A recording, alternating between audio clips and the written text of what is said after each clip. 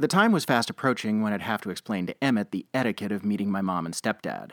Since I started at USC, I'd had 6 or 7 boyfriends of varying degrees of seriousness, and I'd more or less gotten the speech down. It opened with, "It's best not to bring up politics," and ended with, "Few subjects are truly safe, so we seldom discuss much at all." For Emmett, I'd have to add, "This would be particularly true because the first question my stepdad will ask you is if you personally know Huey Newton." He asked my last boyfriend if he knew Tom Hayden. He had, in fact, met him once. But that speech was to be the main attraction of next month's anxiety attack. And, as is often the case with sources of anxiety, there was no reason to look forward to it with such dread. There was every chance that Emmett and I would break up, or that just the sight of us together would drive my stepdad to rend his garments and declare me dead to him. Best to focus on the here and now. The particular here and now I was focusing on had me hanging around my parents' split level in Redlands on a Sunday afternoon. I was half watching the Rams on the new 25-inch color Zenith with stepdad and mostly looking forward to saying the words, "Gotta get back to L.A." "Don't you just love the color? It's amazing color on this set." "Yeah, it's great." "It's getting so you don't even have to be at the game anymore, which is good because I don't like going to that neighborhood." A timeout on the field led to a commercial. It was for Nixon. Stepdad turned to me and said, "Well, Goldwater girl, how do you like Tricky Dick?" Could I pretend I didn't hear? My stepdad had a picture of me in his office, full color, wearing a white blouse, a blue skirt, and that stupid AUH2O cowboy hat. He watched me set the whole outfit on fire 2 years ago in the backyard barbecue pit after he gave me a blowing up about a trip I took to San Francisco, but he still asks me about it as if he didn't know that. Look straight ahead, Molly, I tell myself. Pretend this ad is fascinating. "Goldwater girl!" Mom came in with a tray of sandwiches.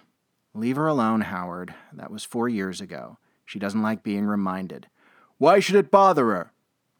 "For one thing, she liked Bobby Kennedy, dear." And it still hurt like a baseball bat to the ribs to think about him. On the way here, Abraham, Martin, and John came on the radio, and I had to get off I-15 and pull into a motel parking lot to get the tears out of my eyes. "So I should call her a communist?" I answer to Molly. As the commercials continued, my stepdad inspected the tray. "Why did you cut the crusts off?" "David likes them off." "Since when? Is he some kind of Bel Air faggot? And anyway, I like him on." "He's not a faggot. He's a guest." "I never heard him mention a woman, and I've known him since 7th grade. "What does that mean?" "That I know him a lot better than you do, that's all." Mom opened her mouth for a retort, but quickly snapped it shut. Was it worth sticking around to ask her, in the pantry or the kitchen, out of my stepdad's earshot, what she wanted to say? One of the few exciting possibilities in this house was that someday Mom had let fly with what was obviously in her head. It had happened before. The things she said to Dad when she left him were the stuff of family legend, by necessity. She and he were the only witnesses. She never discussed it, and I was with my grandma that night. But no, I wasn't going to ask Mom about what she thought but didn't say, and she wouldn't say anyway. Best to leave it alone. Go home, get a massage from Emmett and smoke some grass, and let the weekend fade out. I got off the couch and started my announcement. "It's a long drive back to L.A. "Nonsense," my stepdad declared. "I want you to stick around and meet David." "Why?" "Because we're talking business, and since you want to be in the industry, you should learn how to be in a meeting, right?" I looked at my stepdad as if he'd just told me he'd just now decided to leave Mom for a wombat. Usually, when I came home from school, he found time to tell me that my learning film editing was useless, and that, as a girl, I'd have been better off studying typing and dictation to become a producer's secretary. This ticked me off more than anything, because I was afraid that after graduation I'd end up doing that anyway. Out of the corner of my eye, I caught Mom take the hint nodding repeatedly in my direction. What did this concession cost you, Mom? I wondered. I see. Okay, when will David be here? 4:30, and he answers to Mr. Freem. I settled back into my groove on the sofa. What was another hour to me? Besides, I was curious to see Mr. Freem. I remembered meeting him once when I was little, 6 or 7. He gave me a rag doll, Penny, who I later wept over when we lost her in a move. I also knew of him, in that he shared screenplay credit on 11 of Stepdad's features, going back to teenage Morlocks, which I've seen, seldom voluntarily, 27 times, when the Greagle, the good teenaged Morlock, explains to the Mary, his love interest, that his time on the Earth's surface must end, I always pictured Mr. Freem blinking back tears as he pulled the page from his Olympic office manual. The game wrapped up ahead of time because the Rams ran out the clock on the hapless Eagles, but Mr. Freem arrived early, so it evened out. When I opened the front door for him, I saw a man shorter, heavier, and grayer than I remembered. Time had stamped deep lines around his eyes and mouth. The slump in his shoulders and the bend in his knees made me think of an ant who'd been carrying too many crumbs 14 times its size for too long. The Redlands heat drew the sweat out of his hairless scalp, down his face and into the pits of his fraying linen shirt, and he smelled a little like bourbon and a lot like clove cigarettes. Was this what screenwriting did to the human body? If so, would this be Emmett in 35 years? Mr. Freem threw his arms around me and squeezed me hard enough I was afraid he'd hurt himself. "Oh, Peggy, you've got such an attractive sister, or is this Molly?" When he let me go, and I could refill my lungs with air, I told him I was Molly. "My God, have I gotten so much older? That's why I never had kids. They're calendars that talk and demand money." From behind me, Mom said, "They have their compensations, David." "Peggy, you don't age. How does that happen?" "Being married to me keeps a woman young." My stepdad pushed past me and shook Mr. Freem's hand. "Well, if you never grow up, why should she?" As Mom, my stepdad, and Mr. Freem shared a cocktail party-style laugh, I shut the door to keep the bugs out. My stepdad led us into his office, decorated with the new wood paneling he and Mom put up last March. Above it hung posters and publicity stills of my stepdad's life in the second-rate roadshow screen trade. One on his desk showed my stepdad and Mom in front of the Bijou Theater in Odessa, Texas. Mom was wearing a nurse's outfit because it was her job to pretend to make sure that members of the audience had strong enough hearts to watch the atomic blobs of Bighorn Mountain. I perched on the red leather love seat next to Mom. My stepdad took a script out of his antique oak desk, inherited from Granddad along with his share of a heavy harvester business, and dropped it on the blotter. "Well, David, dope dealers from Mars. I've got to say I'm happy." "Good," Mr. Freem said. "I'm serious. This may well be your best work." "You say that every time." "No, I mean it. When Cleary says to Daisy that his time on Earth is over, that he must return to Mars, I got chills. I teared up, I swear." I damn near broke a rib and cracked a tooth holding in my ha. Unbelievable. "And I love how this ties in with contemporary issues. If we can keep just a few of the kids straight, it'll be a victory." If Mr. Freem was finding folly in any of this, he didn't show it.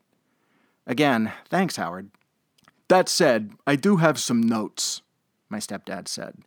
Mom, who'd been thumbing through a copy of Ladies' Home Journal with a coffee ring on the back advertisement, set it down on the end of the table and got up.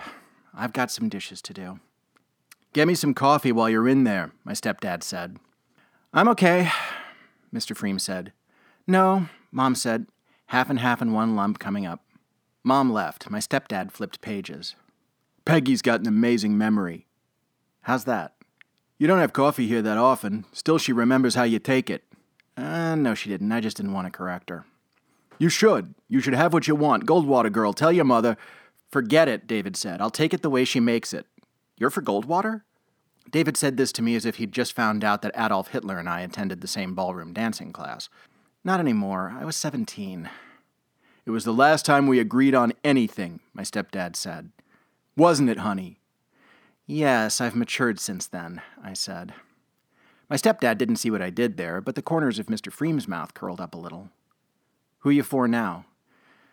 "Humphrey, I guess." "You guess?" My stepdad found a reason to say, "She's still mourning little Bobby and Martin Luther Kuhn." Maybe, I thought, I'll tell Emmett that I'm a foundling and my parents died in Nevada nuclear tests. 9 dates and talking about sharing living expenses isn't too late to bring a thing like that up, right?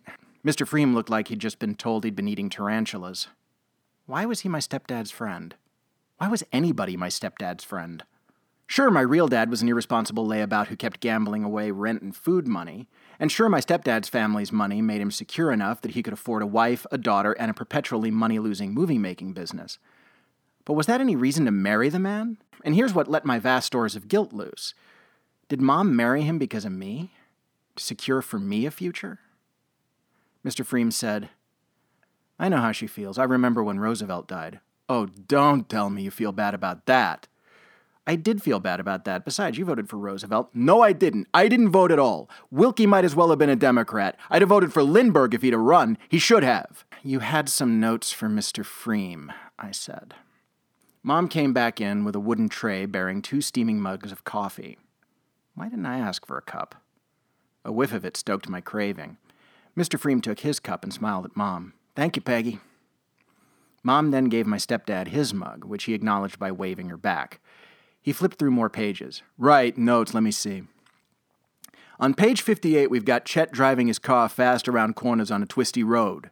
Yeah, but this is the first time he drives in this story. If he's such a good driver, shouldn't we establish that earlier?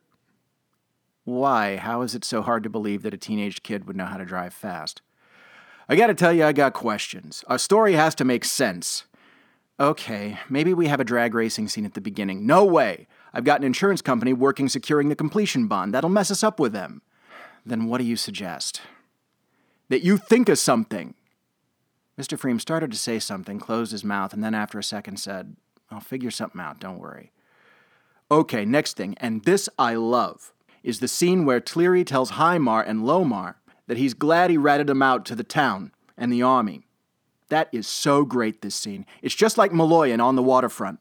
I did have that scene in mind. There was some personal experience there, too. Would my stepdad try to get Brando? I know. You didn't think I saw that in there. I'm just glad you're not one of these sob sisters who whines about how naming names weighs on them. You did the right thing. They were wrong, and they deserved what they got. Am I right or am I right? Can we get off this, Howard? Why? This is praise. You usually take praise well. Let's just get off it, Howard. A quick jolt of anger and judgment arced through my nervous system. Mr. Freem looked smaller to me now, and the stench of his cigarettes offended me more. I guess he did it for his career, but what kind of career he had? The only reason I heard of the pictures he wrote was that stepdad made him. He'd never convinced anyone with skill or talent to make anything of his. How many careers did Mr. Freem ruin to get this? Mom patted Mr. Freem on his shoulder on her way back out of the office. She was almost at the door when my stepdad said, I think we need to talk about the adultery. That stopped Mom. In a spasm, her shoulders hunched. David stubbed out a Pall Mall he hadn't lit yet. My stepdad said, So Mrs. Weatherby gets seduced by Highmar, which is fine, she's a weak woman. But then when she argues with Highmar, she gets away, joins Daisy and Chet, and lives to the end. What, you want her dead? Mom said without turning around. I wish I could have seen her face. Mr. Freem laughed, too long and too loud. My stepdad got red and slapped a script against his desk blotter, dislodging 6 business cards and some track slips. As a matter of fact, yes, I want her dead. She broke her vows. The code of the movies demands she be punished for it. What code? I asked. The Hays Code, for one, my stepdad said. This time I was powerless to keep my ha within. Out it jumped. My stepdad's eyes narrowed. He growled through clenched teeth. Care to share the joke, Goldwater girl? The Hays Code? Nobody's followed that for years. It was already ancient when Some Like It Hot blew its remnants away. There was The Pawnbroker and Who's Afraid of Virginia Woolf. The code is history. You're probably the last person on earth who still cares about it. You've been filling your mind with a lot of trash since you left home, and you were such a straight kid. Anyway, I don't care what degenerate Hollywood directors do. We're making a moral film. A moral roadshow horror film? Yeah, that's right. Mrs. Weatherby committed adultery. We have to punish her for it. So she has to die. That's the punishment, Mr. Freem said. That's it. You don't think that's a little harsh? No. Besides, it'll give us a bump we need in the story. He'll shoot her with the beam that'll turn her into a skeleton right in the living room. That'd be a great moment. The kids will love it. I think it's terrible, Mom said. Why? What's so terrible? I mean, is this a movie or one of those countries where they stone women to death? Mom still hadn't turned around. From head to toe, she was shaking. My stepdad got out from behind the desk and slowly approached her. Honey? Still, Mom refused to turn. My stepdad reached to put his hands on her shoulders, but something appeared to make him think twice about it, because his hands dropped back to his hips. Mom said, very quietly, with a rumble in her throat, I have to do some dusting. Mom left. Several loud metallic bangs burst from the utility closet. My stepdad shut the office door and returned to the desk. Maybe you should just think about it. I think it's right for the picture. Maybe, Mr. Freem said. Thoughts of going after my mom and asking her what just happened flashed in my head, but how was I going to put the question to her? Had the syntax yet been devised that would allow me to ask her in a way that would lead to a straight answer? None that I was aware of. And there was no way to ask Mr. Freem. And of all of us in the room, I felt confident Stepdad was the least likely to know anything worth the bother of formulating a question. Besides, my stepdad said, it'll give Ginny the chance to do a death scene, and you know how she loves to do death scenes. Sure, Mr. Freem said, but not for you. She told you never again, right? She can't not. I checked. She's got 9 days left on her contract this year at Universal, and no one's claimed it yet. She'll be here. My stepdad sent me out to arrange more coffee. Mom wasn't in the hall, kitchen, or pantry, so I rinsed out the percolator, put the fresh grounds in the filter, and otherwise got coffee going.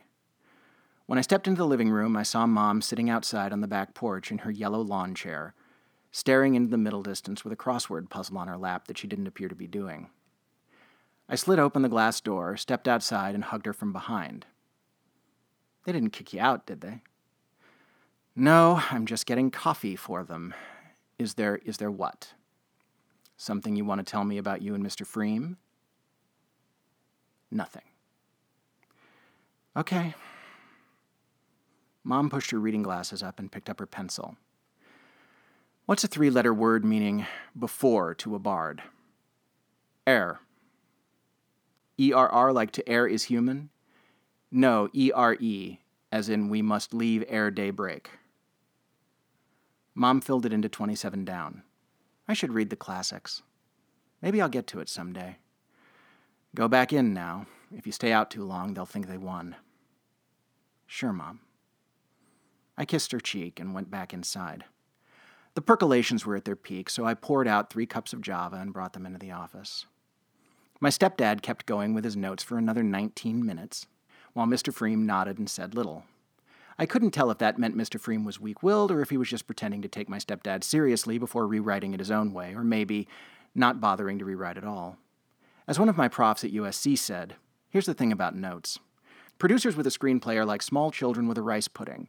They'll hate it one day and ask for 2 servings the next. When the meeting broke up, Mr. Freem shook my hand but didn't look me in the eye.